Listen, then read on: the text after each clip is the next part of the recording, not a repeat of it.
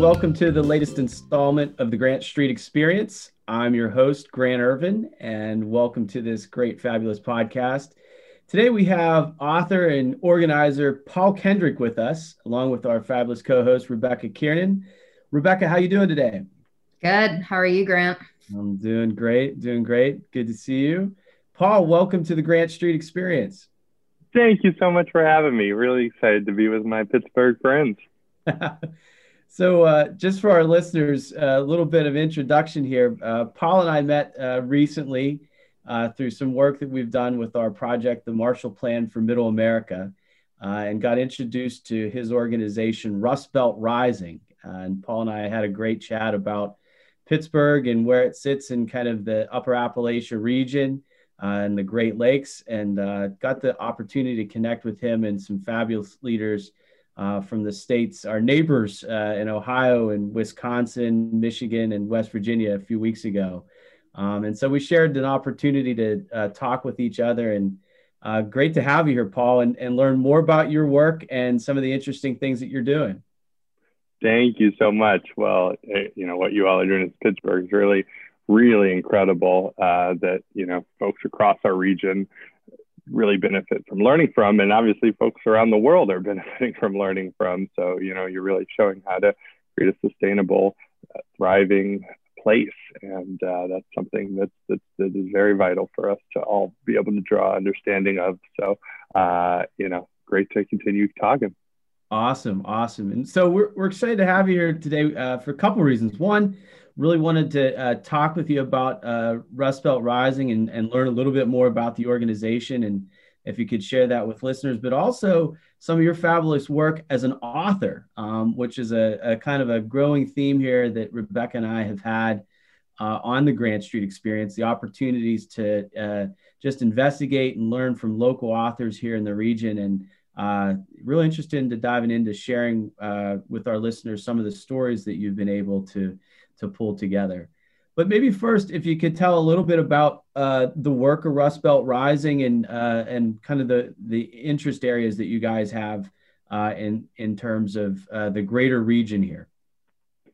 Yeah, Rust Belt Rising is a movement of now 470 leaders from Pennsylvania, Michigan, Ohio, Wisconsin, Illinois, and Indiana, learning from each other and those who are making it happen, like Grant, of how we best connect with people and deliver change that benefits working families in our region. And we were founded after the 2016 election, as Democrats really saw places that we used to win that we weren't winning, and people weren't seeing how what we were for connected to their life, or even know what we were for. And so it is a training school in the sense of the courses we do and the virtual learning we do, and the individual support we give to emerging leaders and helping them hone their authentic message and vision for their place, but really creating a virtual space that allows them to learn from each other, because we have a real interest in the messaging of how we can really best communicate so that we can resonate, but behind that, the substance of how we deliver change, and in our post-industrial region, how we're helping places really turn the corner with the sense of kind of what's coming next for people, and how places can have a thriving economic future, and all the things that a family needs to flourish. And so we're doing this course this spring called Building Thriving Communities, really looking at that you were so helpful with, but we'll continue looking at how we win elections, and then really good approaches that we're seeing that are promising, that someone in Eastern Ohio can learn from someone in Western Pennsylvania, someone in Pennsylvania can learn from someone in Michigan. So everything we do is free. It's a political nonprofit, and it's been really amazing, the passionate leaders and communities, and that all that have similar challenges of some of the different cultural things happening in our region that have made it tough. But ultimately, we want to make sure people understand what Democrats are for our narrative, and that we really are the party of all working people. I was going to say, what are some of the common themes that you see? Because we're talking about a big area, right? In terms of the geographic footprint, but like, what are some of these common themes and challenges that we're hearing across state boundaries? You know, what are some of those narratives that are out there? Well, I think it is about changing the narrative to help people see the assets of our region, you know, whether it's our water, our lakes, our universities, you know, just the talent and the hard work of people, the diversity, the quality of life that is possible, but does take, you know, intentionality and you know, the policy making, the place making, and as you so well articulate, you know, that our region can really be the leader in the clean energy transformation that will stop climate change, and we have that potential. And so I think we want to always look at things from that kind of strength, asset-based kind of focus of what we have, and because I think it is really up to you know, the kinds of democratic leaders we work with to put forward a vision for the future that I think people need to have an optimism to choose us. I think Trumpism has thrived in places in our region where, you know, that a certain pessimism can set in and be cultivated by some, you know, bad actors. But we want to really see what's possible and give people the realistic sense of that allows, you know, for that hope of what can come in the places that we love. So I think being able to communicate, to really lead with our values and our stories, to connect with people, to be able to effectively persuade is the challenge you have in a lot of communities. But when you can do that, and we do see examples of it, when there is that trust between, you know, the voter, the leader, where people are working together on solving problems locally, then you do really have a chance to make the kinds of, you know, exciting, beneficial policies, you know, that someone like you is doing in Pittsburgh. Yeah, it's interesting. You know, Rebecca, through the work that we did through the 100 Resilient Cities Initiative a few years back, there was these common themes, or we called them kind of the tectonic plates of globalization, urbanization, and climate change. You know, so these kind of three things that all cities around the world are facing, whether it's, you know, the issues of climate, whether that's, you know, adapting to a new reality, or kind of the needs to mitigate the impacts of CO2, or urbanization challenges, whether that's people expanding kind of the urban footprint, or, you know, moving into urbanized areas. But you were interested too in this issue of globalization, like through the pandemic. I mean, any thoughts or questions that you have in that space? Yeah, I feel like when we were going through that process, it was pretty nebulous, like at the time back in 2015, like what really is the impact of globalization? Like climate change, you kind of know, you know, we're going to get warmer and wetter. Urbanization, you know, we might have X population influx. But like globalization was like, well, maybe we'll lose jobs, or, you know, we're more connected and we'll be able to learn from other cities or whatever. But like in 2020 and 2021, you've kind of had this explosion of like a cross, you know, like a worldwide and like across the nation. It's all the same themes that are playing out in our cities, whether, you know, the issue is concentrated there or not. So I guess I'm curious, Paul, like what have you seen themes, and like how in 2020 and 2021 has like some of the main issues changed, and how is your organization dealing with it? It feels like everything's happened very rapidly. But I guess I'm just curious about how that's impacted your work, and how other cities might be dealing with it, or other municipalities. It's a heck of a question. So let me try to do my best to answer. But I think that in this globalized moment, we have to understand that in our region, our jobs can move everywhere. Southern states have been trying to take them places around the world. You know, employers can go everywhere, and so I think coming out of the 2016 election, and then even seeing it in the 2020 down ballot, I think a lot of people did not fully trust Democrats with their bottom line, and did not fully believe like we're the party focused on like the good jobs for them. And and so that's happening in this context where there are a lot of communities, small, medium-sized, former manufacturing places, working class places, like to some extent rural places. Like there are different kinds of places that have experienced job loss, and so they've like having the lived experience, and then not really buying that. Even though I believe it to be true that the person with the D next to their name on the ballot is the one focused on making sure that their bottom line is improving, that they have good jobs, good wages. So I think what's happening right now is I think we have a real opportunity where President Biden is very focused on jobs, is very much defining us as a party that cares about jobs, about climate change. And defining climate change is about good jobs and the opportunity there. But we're focused on jobs, we're focused on good wages.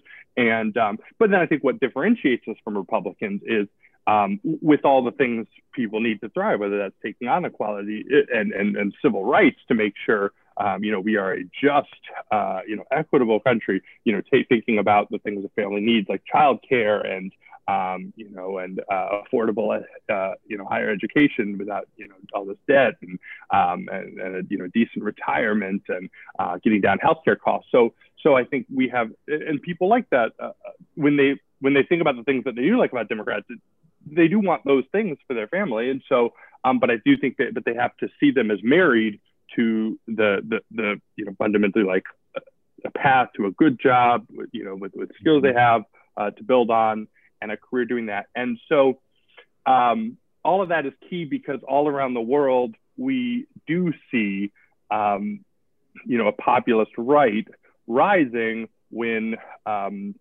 in particular, folks are just not seeing the economic future for themselves that is going to improve their families' well-being. Obviously, this kind of nationalist, populist kind of politics capitalizes on that and mixes in all these grievances and racial resentments and different things, but often that element is part of the nebulous there. So I do think it is important for us to really put forward that economic vision and deliver on it and have the results so people's lives are meaningfully improving and that there can be a certain optimism that inoculates hopefully enough people against those. But we again do have to tell a story about the values of our community that people share, and the challenges that as candidates overcome, and the things that are working against this, and make sure to tell the accurate story of how the Wall Street and out-of-state corporations and these special interests have put these barriers in place, because we know this populist right around the world is going to tell the story about immigrants, and it's going to lie and blood libel them.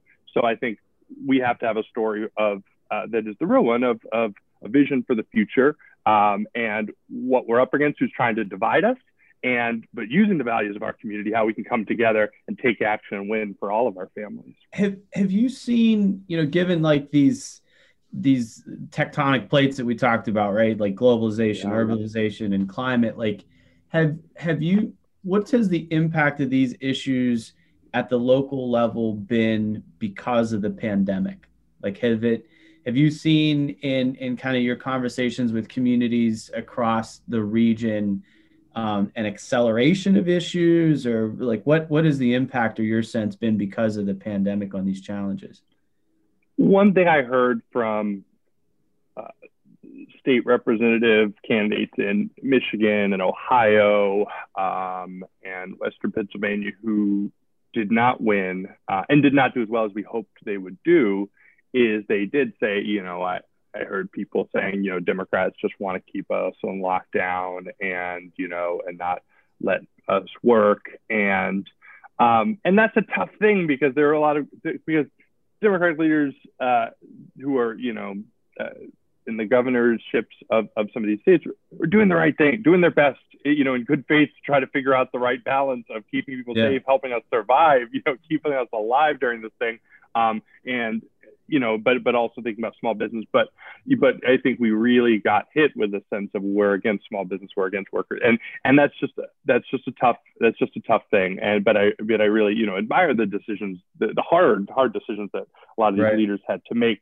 I just think so. But going forward, as we're coming out of this pandemic, I do think it's really, really important, for our party to be able to be, the party of Main Street businesses, up against, these out-of-state corporations and, these venture capital, things that are, hurting, that the local company that's been employing people for all this time, and so that's not always how Democrats talk, and so I just think that's really important to understand that we're the party of working people, working families, Main Street businesses, folks trying to grow a business, that is all a part of what will allow our town to really thrive, right. And so I think that's really key. I don't know how much the climate change piece factored against us in the election in any way. And I think it's more just a positive of young people, help bring particularly young people understand the stakes of the election. And it's clear we're the party trying to, take on this challenge. And the other party just doesn't even believe in it. So, but I think we really have a moment of opportunity that we don't know how long it'll last, when it'll come again. We just really have to deliver on, I think in this infrastructure package on things that are going to allow America to confront this existential challenge. But I love the framing of it in jobs, and then obviously state and local leaders, and you're a great guide on how to do this, have to find smart ways that are there that every community, every state can be taking action and doing things and making their policies putting us in a more sustainable place. But ideally that we can really lead on this. Do you see that in the space? I'm sure there's other types of similar types of regional organizations to yours. The issue of jobs and climate in particular in this, and connected to really the globalization connection, is integrated, and that's one of the things that we've seen through the development of the Marshall Plan for Middle America concept, is that by bringing those two together, you start to see what the opportunity that the future could bring, right? Does that resonate in other regions beyond kind of the Great Lakes and Upper Appalachia, or I don't know if you've seen anything in other parts of the country? Yeah, I don't know. I think that honestly, I could be wrong on this, but I think to some extent, on the West Coast and in New England, you can just say we're doing this to stop climate change, and and the people are yes, that's what we want. I do wonder if, but I mean, I'm not exactly sure, but I think wherever you are, but particularly in our region, I think when you lead with the very tangible things that people can see, that's what puts you in the best position. If we start with talking about clean water and making sure that our water is clean, everyone agrees with that. And so we need not get into the way that environmental politics have gotten kind of commandeered into the culture wars, and it's the elites versus the hardworking people that might lose their jobs and stuff. But if let's not reinforce that kind of narrative around division. Let's focus on things we all want and problem solving. And it's I was just talking with this amazing guy, Matt Russell, a farmer in Iowa, who is just incredible with just changing the way we organize, and we need to come to farmers and help. Let's solve this problem together. What would it take? What would be for you to be doing these different farming strategies that would be best for our emissions and environment, and then for the farmers it would be about, okay, well, if you pay me to, if the incentives were set up to do those things, I would do them, right. But we often come with the policy, and we have the solution, where I think ultimately change comes when you have a conversation with people, you listen, you really try to understand why they think the thing is what they think, and then inviting them in together, that how do we solve these problems. So I think that's really important when you are talking about kind of, I guess, persuasion communities where there is not as much, if you just said you support the Green Deal, but it's not a New Deal, it's not about folks that might just say yes, whereas I don't know, maybe if you're doing politics in California or Massachusetts, that people would just say I just want to stop the threat of climate change, but I'm not exactly sure. it's those issues that are like all politics is local, right? Like you have to boil down the message for the people that you're working with, right?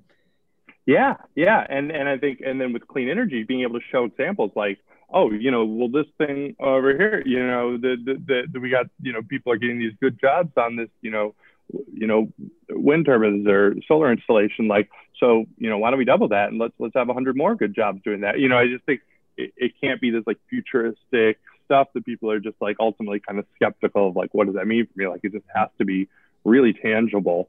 And so I think as leaders, it's, we have to like challenge ourselves to not just lead with the things that are persuasive to us. We're already persuaded, but really think about and listen to what someone else wants, and then be like, really getting it across. And then I think we can talk about, future generations and how, our traditions and the land we love and the water we love, how that will be there for our future generations.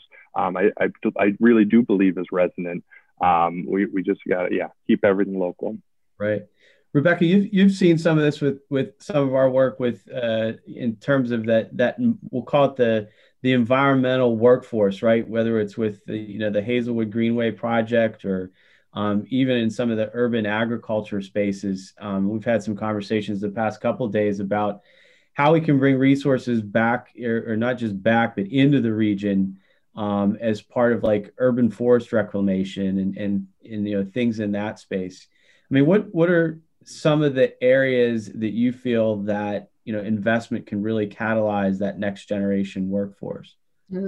I mean, so like Paul had said in the beginning, some of the things that I think resonate the most are those like community assets.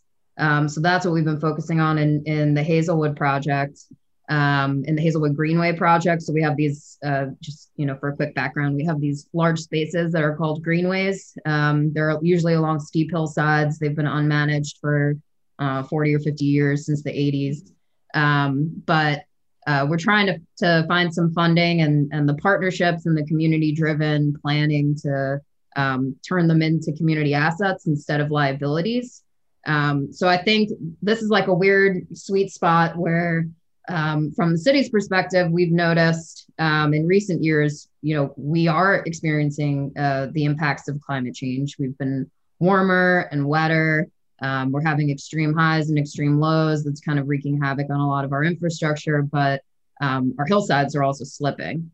So in order to kind of get a hold on some of these large tracts of land that are now being swallowed by invasive species and vines and don't probably have much more longevity without some sort of, an intervention and some maintenance.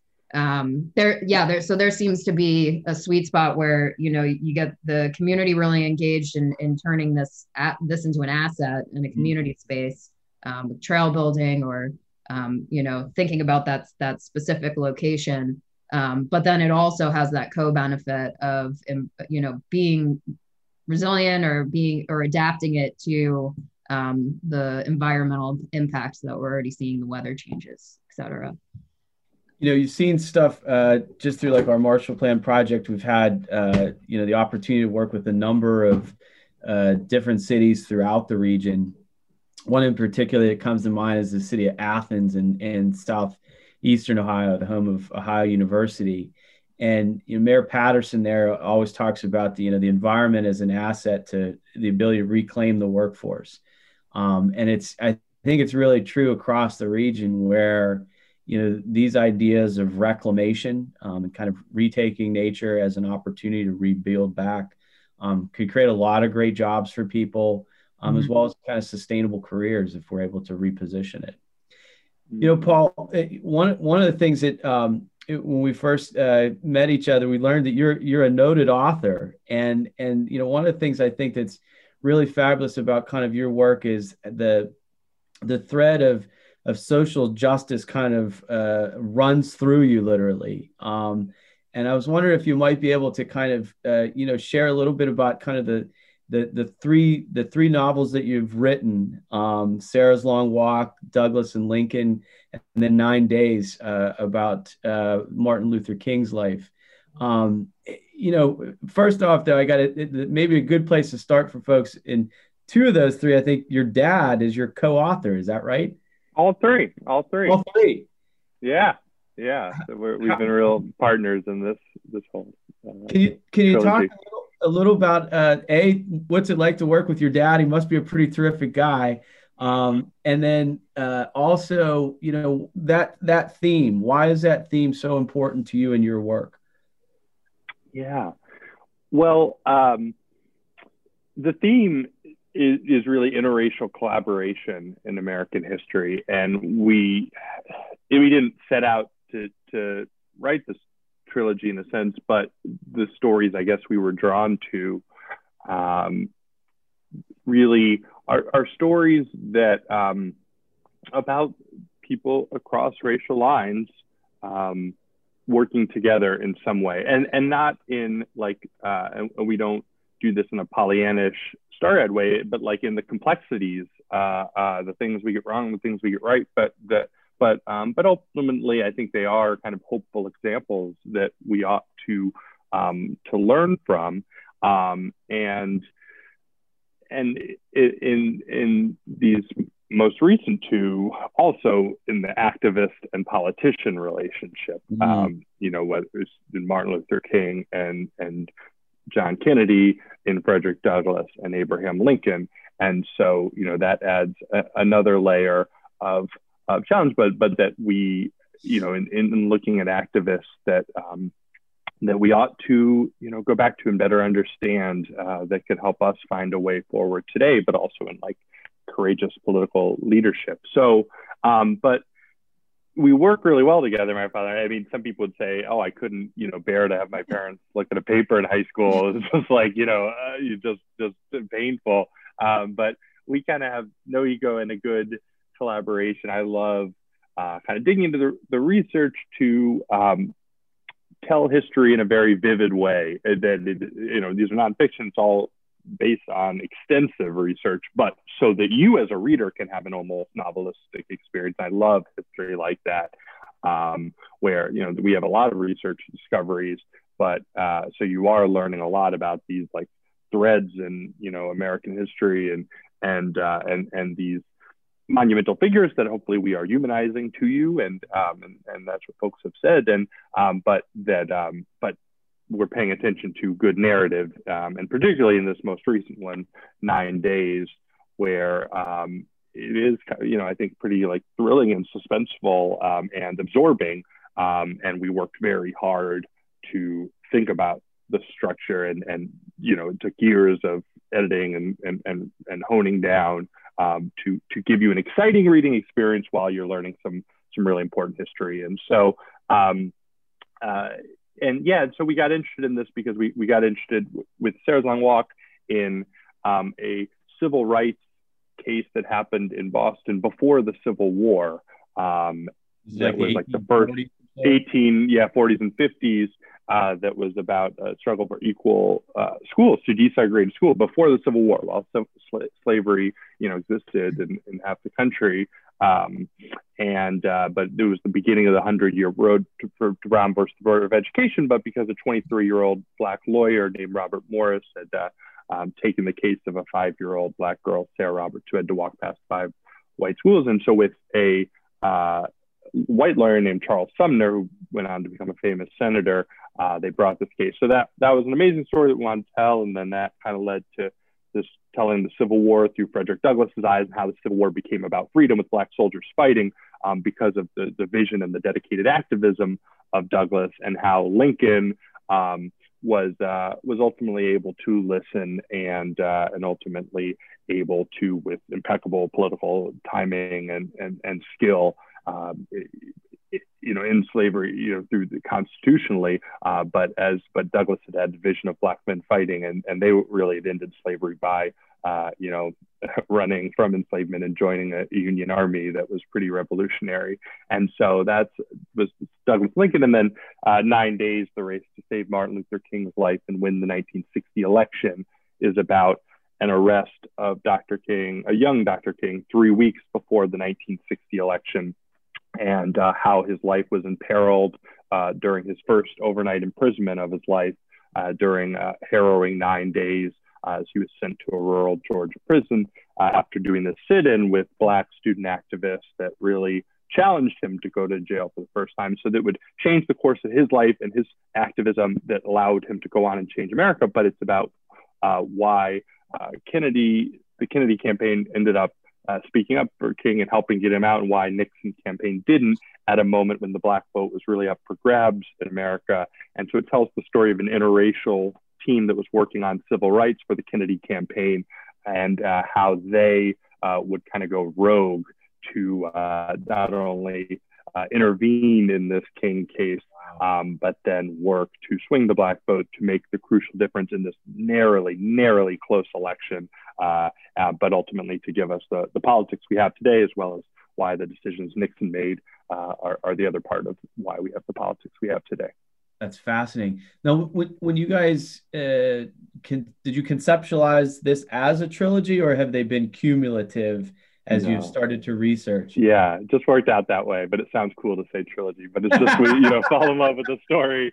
And but there is an interwoven part of the narrative, right? Like, that's what's kind of fascinating about it. Yeah, there really is. And we love, those who are thoughtful about change today, reading these stories, and then it helps us, I think, with new eyes, see what's going on today, and understanding the relevance, and people have, with 9 Days in particular, just given me really, I think, very insightful thoughts that made them have about, our politics today, and the activism, and how, we are, in this time of the movement for Black lives, how we are, fighting for justice together, but also, the appeals that both parties make, and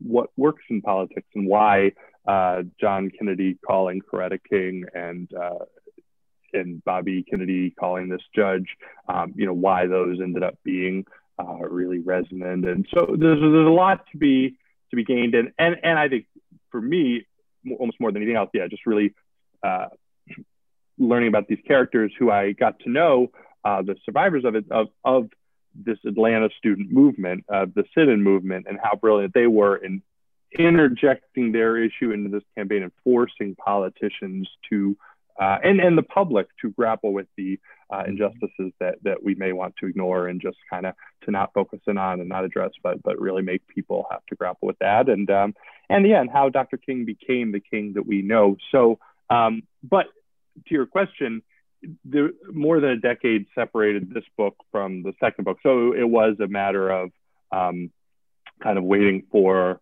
a story to, writing a book is so hard. It takes so much work that, you really have to feel, I love this story so much. It just inherently gets across a lot that I care about, is characters that, and we wanted to, 4 or 5 of the people that we, spend time with have passed away since, so we really wanted to record these stories and tell this. So, it kind of fit the values and passions we have, just like the story as is. It doesn't need any, manipulating to do that. But that was what we thought, this is a story that has to be told. It will inspire people, and luckily it has. But the immediate impetus was a former senator of your state, because I was introduced to Harris Wofford, who was, quick piece on that is that I this is like 6 degrees of separation. I used to work with Harris's son, Dan. Awesome. So Dan Wofford and I used to work together. So it's like 6 degrees. Such a kind man. Pretty tight state. Well, he's been a great champion for the book, and really appreciate it. And just so all the Woffords are such nice people, and so that's cool. So I figured anyone who's involved in Pennsylvania politics would have encountered a Wofford, Dan or Harris, but Harris had been a friend and advisor of Dr. King, and then was working on the Kennedy campaign. But because he had this association with King as this, rare white advisor who, had gone to Howard Law School, was passionate about nonviolence, heard about this minister doing it, befriended King, was very helpful to King, But then he's working on the Kennedy campaign, and his friend's in jail, and he realized, what am I doing? I got to help get him out. And he kind of ambles into, ultimately that he and his teammate, who was a Black journalist from Chicago named Louis Martin, and then their boss, Sergeant Shriver, the three of them kind of end up being mavericks on the campaign for what they end up doing. But I was introduced to Harris because someone knew I was passionate about civil rights and was like, oh, you love talking to Harris, and he's such a kind man. And but my father was like, that's really a story that ought to be a full book, like the story of these last days of the campaign. And so the time I spent with Harris was really precious. And, because for Harris, like, we grew up with, Dr. King and monuments, and then footage that's, black and white, that seems like from a long time ago. But, Dr. King was his friend. Kennedy was, he knew the Kennedys well, and so he helped us, again, see these figures in as young men making fast decisions that would end up defining history. And he missed his friends. He passed away 2 years ago, getting near 2 years now. But so I felt very lucky to spend a lot of time with him, and then also with the veterans of the Atlanta student movement who went to jail with King and had gotten King to take this really risky, bold leap into going into a Southern jail and doing an imprisonment. And so very special. But Harris was an incredible man. I wish he could have been a senator from Pennsylvania for longer, but he did so much good in his life. I mean, it's like just one of the most amazing American lives of all the different things he did throughout it. He's one of those people that you look at the resume and you're like, how did you have all the time to do this? Like, that's the him and Shriver found the Peace Corps, and then later AmeriCorps, so he has this whole national service thing. But then the senator was like, ran on universal health care and really showed the electoral power of that. And had been like a college president. I mean, he just really, some of the ones that they called him like Forrest Gump of social change. Like, he just kept like showing up, but he had a real instinct, I think, for what was coming next and when history might be opening up. And again, to hear about this young minister Montgomery and just start writing him letters, I think fundamentally Harris was he was willing always to like sacrifice his own career to do what was right and to speak up for the right causes. And that's something we can learn from. And he just was unafraid to just get in there and just take action. And he marches in Selma on the march to Montgomery. So, all of that I think is just, I think, a real model for all of us, that we come up with a lot of reasons not to act. And like, Harris just always got in the mix and found ways to be helpful and supportive and valuable. Right. One of the things too, you mentioned is the idea of the interrelationship between activists and politicians, whether that's in the 1860s or the 1960s. How do you think that starts to interplay in today's world? And question for both of you, I guess. We've lived through this time. Rebecca, I'd be interested in kind of your insights too, is like, we're living through this time where all of these underlying stressors, some of which we've talked about early on in our conversation, have really been uncovered is not the word. We've known that they've been there, but the pandemic has amplified them, right? Where everyone has like a heightened sense of what the issues are, or their awareness of them, and they're playing out so fast and in real time. And I don't know, maybe Rebecca, start with you. Like, what are some of your thoughts in terms of that activist politics kind of, and not just politics, but policy? Like, how do we take kind of that activism and turning it into meaningful change? Be interested in your guys' thoughts on that. Yeah, I can start. That's a good question. I mean, just from being a city employee and like, working in the middle of it, we had started working on all this resilience stuff in 2015, which was like a couple of years ahead. And I feel like a lot of what we were starting to, I mean, everything was bubbled to the surface in 2020, right? But like, I don't think that all of those issues were necessarily measured or out in the forefront yet. So I mean, when we're working on all these plans and analyses, developing our shocks and stresses profiles, like this was all new, but it was only, you know, a couple of years ago. I feel like now that it's more widely recognized that a lot of our plans were right. And as we kept releasing reports, I feel like that they caught on more. And I almost feel like as people started to catch on, like government was slightly ahead in identifying the stresses that ultimately came to a head in 2020.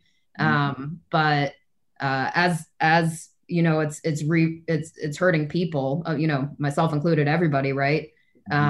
That's been targeted at politicians, right? Like there's a blame, there's a system that's been happening for, you know, hundreds of years.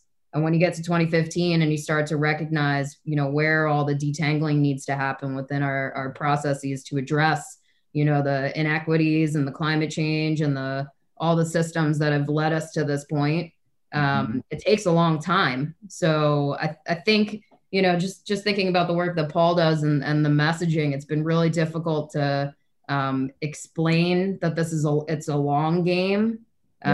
And that like everything that's now at the surface is, you know, hard for government to detangle and hard for, you know, people to handle. And I think that, you know, we're all marching together and like trying to figure out how to address it, but it's all new and it's all uncovered, I guess. I don't know if that answered. Yeah. But I mean, there's no instant fixes, right? And it's kind of that there was a lot of the work, and not just, this isn't just Pittsburgh, but, you know, any city that has done a resilience strategy, a climate plan, a social equity strategy, like they're very, particularly pre-2020, they seem to be very prescient, right? Like that, you know, these things are happening, being identified, people are working, but also like it almost seems as if the, you know, the rate of change is unable to meet the moment. Like we systems don't move as fast as change is required. Right? Yeah. I mean, is that some of the same case in like the 1860s in the Lincoln Douglas example, or in the, you know, we talk about like Harris Wofford and Kennedy and Dr. King, like, you know, monumental things happen, but they just don't happen overnight, right? No, but yeah, I mean, yeah, these were, you know, monumental things of, you know, ending slavery, of you know, getting to civil rights legislation. But I can only imagine the impatience and the urgency, and, you know, for Douglas, seeing the Civil War was this opportunity. It could evolve into this, but like, what if it didn't? And the opportunity of his life was missed. And so you know, he was really pushing. You know, obviously, it's, you know, every day is a you know, lives are lost and immeasurable, you know, damage done by people that, you know, for people that are not free, and you know, and same thing, you know, kind of playing out in the civil rights movement, to not have rights.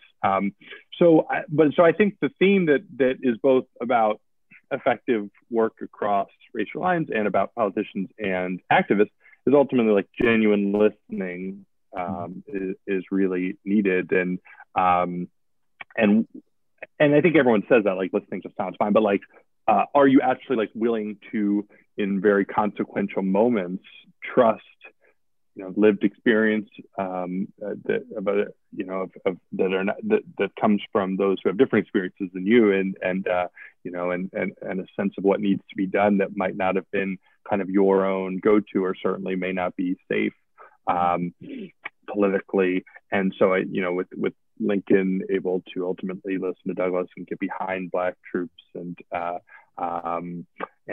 with, you know, Kennedy listening to his civil rights staffers to some extent, even though they nearly essentially do get, well, you have to read the book, but they very nearly get fired essentially, and then end up doing some things that they don't even tell him they do. But But he does call Coretta King, based on this idea that comes and Nixon doesn't, despite that Nixon had black activists, black staffers who are also activists like Jackie Robinson telling him, the same advice, but he, makes that different calculation.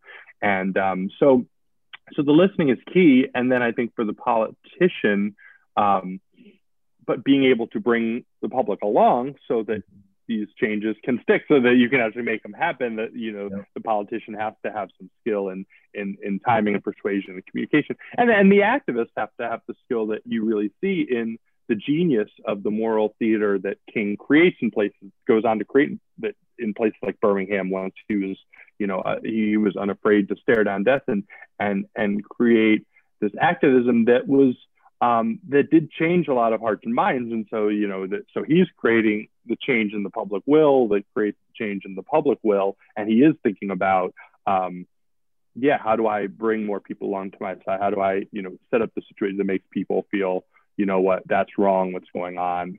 I want a change, for what's right. And the sit-ins, these college students, at these lunch counters getting taken off to jail, the situations King and others and leaders in the civil rights movement create were super effective and also just showing people the urgency of the problem, and that this can't be put off. It's not a minor thing, and that's borne out in a lot of data that it took people to seeing it as something that needs to be addressed. So the activists, we have to move people along, and we can do that in our daily life too, just in conversations and and Facebook posts and one thing at a time, but also obviously in showing up and marching and finding different ways and talking to our political officials, and so we have to create that context so that politicians can do the bolder thing. But we want, and so I think we see in this past election, Biden I think did impress a lot of people in really listening to Black Lives Matter activists, to Sunrise Movement, and climate activists, and bringing them to the table for solutions, like making a call to Jacob Blake's family in Kenosha. I mean, he was willing to show up, but things have to be delivered on, or trust is lost, and so he has to find ways to move things forward. And then I think just last thought on activism is, like, in Georgia, you really see the power of organizing it, and that part of activism of doing the work the activism shows the stakes of the election and can clarify where the politicians stand. But long-term change, and I think this is instructive for our region, can come about through dedicated vision and strategy in the organizing, around things that people want together and taking action together. And in Georgia, that ended up meaning electing the present day minister of Dr. King's church to the Senate, and along with a Jewish American senator, young Senator Nassab. And so that's a pretty hopeful thing in this state that our story was set in, quite an amazing coda that shows what's possible. But we'll need to protect that and keep making that kind of change in other places. And we'll see what the next chapters bring, right? So just want to say, politicians in there.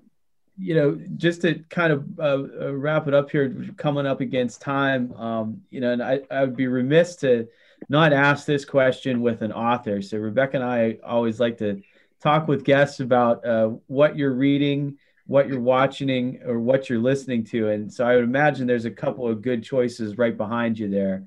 But Paul, what's on your reading list right now, or do you have another book in mind? That's another good question for you. What's coming up for you? Excited to read someone I interviewed for the book, he had just gotten to campus and said, okay, I'll do the sit-in and go to jail with you all.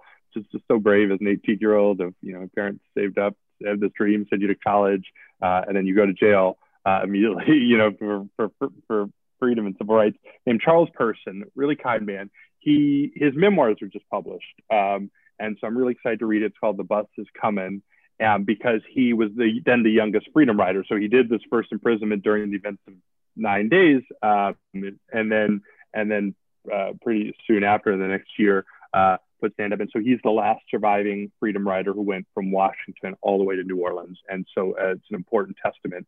So that's what I'm reading and recommend to others.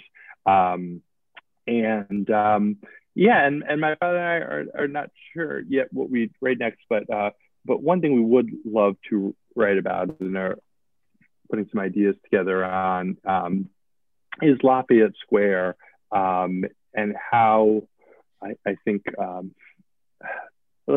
illustrative of the long struggle in America between, multiracial coalitions, protesting for justice and, white supremacy within, using government means, how it all collides on that day last spring, when, nonviolent Black Lives Matter protesters are met with violence by, Trump's forces. And I think it was a really defining moment, pivotal moment, defining moment in that election, that showed, that Trump was not going to rise to the occasion, leadership-wise, to bring people together. And I think that, the movement really, really did clarify the stakes for a lot of people. But it would ultimately be a larger book in the sense of, about American protest. And so I think that could kind of continue our themes, but we'll see. But that would be, that is our next idea. Start taking notes now, right? Yeah, exactly. And talking to friends that were there and stuff. So Lafayette Square would be the next idea. But we'll see. It takes such a long time to write a book. We poured so much interviews and research in the local papers and the oral histories in 1960 to write 9 days. Right now, it's great to focus on Rust Belt Rising, and we really welcome everyone to sign up, to get our invites to our sessions, join us, utilize our resources, as we'll help people run for office or be effective on behalf of those who are running, and the activism that folks are doing locally around our region. And so folks should go to rustbeltrising.com, sign up. Again, it's all free, and we love to help people. And so for me, I'm really enjoying, as we're building for 2022 and local elections that are happening even sooner. It's great of helping again really authentic candidates in our region run for office. So enjoying that, and enjoying people getting to talk about 9 days, and really the reaction to the book has been really heartening. And so I hope people will continue to pick it up, because folks enjoy reading it. Awesome. Thanks, Paul. Rebecca, quickly, how about you? What are you consuming right now? I'm trying to spend as much time outside as possible, so I don't even have a good answer. But plant identification books, maybe. Weren't you doing some mushroom hunting though? Yep. Yeah, it's mushroom season. I found a few morels, if you're familiar with those. Pennsylvania is like the mushroom capital of, I think, the country. 90% of all mushrooms are produced in Chester County, I believe. Yeah. Wow, I had no idea. Yeah. What are you going to do with the morels? Well, I already ate them. Oh, yeah. How did you prepare them? Like, what did you saute them? To saute them? I was real excited. I've never found them before, so this is the first year I actually got a couple. So you just little olive oil, salt, pepper, or or butter or whatever, and just use them as a side, or depends on how many you have, I guess. Okay, all right. Yeah. Have you found any more of those chicken of the woods? I have a freezer full from last year. They typically each of them has a season, right? So morels come first, and then I think there's a first flush of chicken of the woods in early summer, and then there's another flush in late summer or early fall. Hold on, that's like a whole new term for me. A flush. Flush. I might have made that up. Okay. So it's like a flock of birds. You have a flush of mushrooms. Is that? Yeah, I guess so. Is that a thing? All right. Maybe. I'm gonna go look that up. I don't hold me to that. I might I totally believe you. If not, maybe it will be. It'll start to catch on. So, well, hey, I just finished on your recommendation, David Attenborough's mission or witness statement that's on Netflix. Paul, if you haven't seen it, totally recommend it. Awesome. If you're familiar with Sir David's work, it is, basically kind of the arc of his life, and how he is, experienced kind of, in real lifetime, kind of our changing climate, the impact on the population. Great. It's yeah, super well done. Great cinematography. Really nice. So great. I mean, there were some great movies this year. I loved Judas and the Black Messiah. I thought it was a great one. Sound of Metal, One Night in Miami, White Tiger. What else? Minari. Yeah, there's been some. I'm sure I'm forgetting some I really liked, but yeah, there's been, I think, some really powerful movies. So those are some that I've been watching, and usually listening to the Chicago band Whitney. That's my favorite tracks at the moment. So those are all my media recommendations. Well, I'm taking notes here. So Paul, we want to thank you. Rebecca, thank you as always. We want to thank everyone for listening in to the Grant Street Experience. Without you, we wouldn't have any listeners, and this wouldn't be as much fun. But thanks to our guest, Paul Kendrick, and thanks, Paul, for your contributions to our region and the work that you do. Really appreciate it. Thank you for everything you do for our region and for Pittsburgh. It's been such an honor and a pleasure to be with you today. Awesome. Well, thanks everyone, and listen in to the Grant Street Experience, and we'll check you out on the next episode. Take care and have a great day.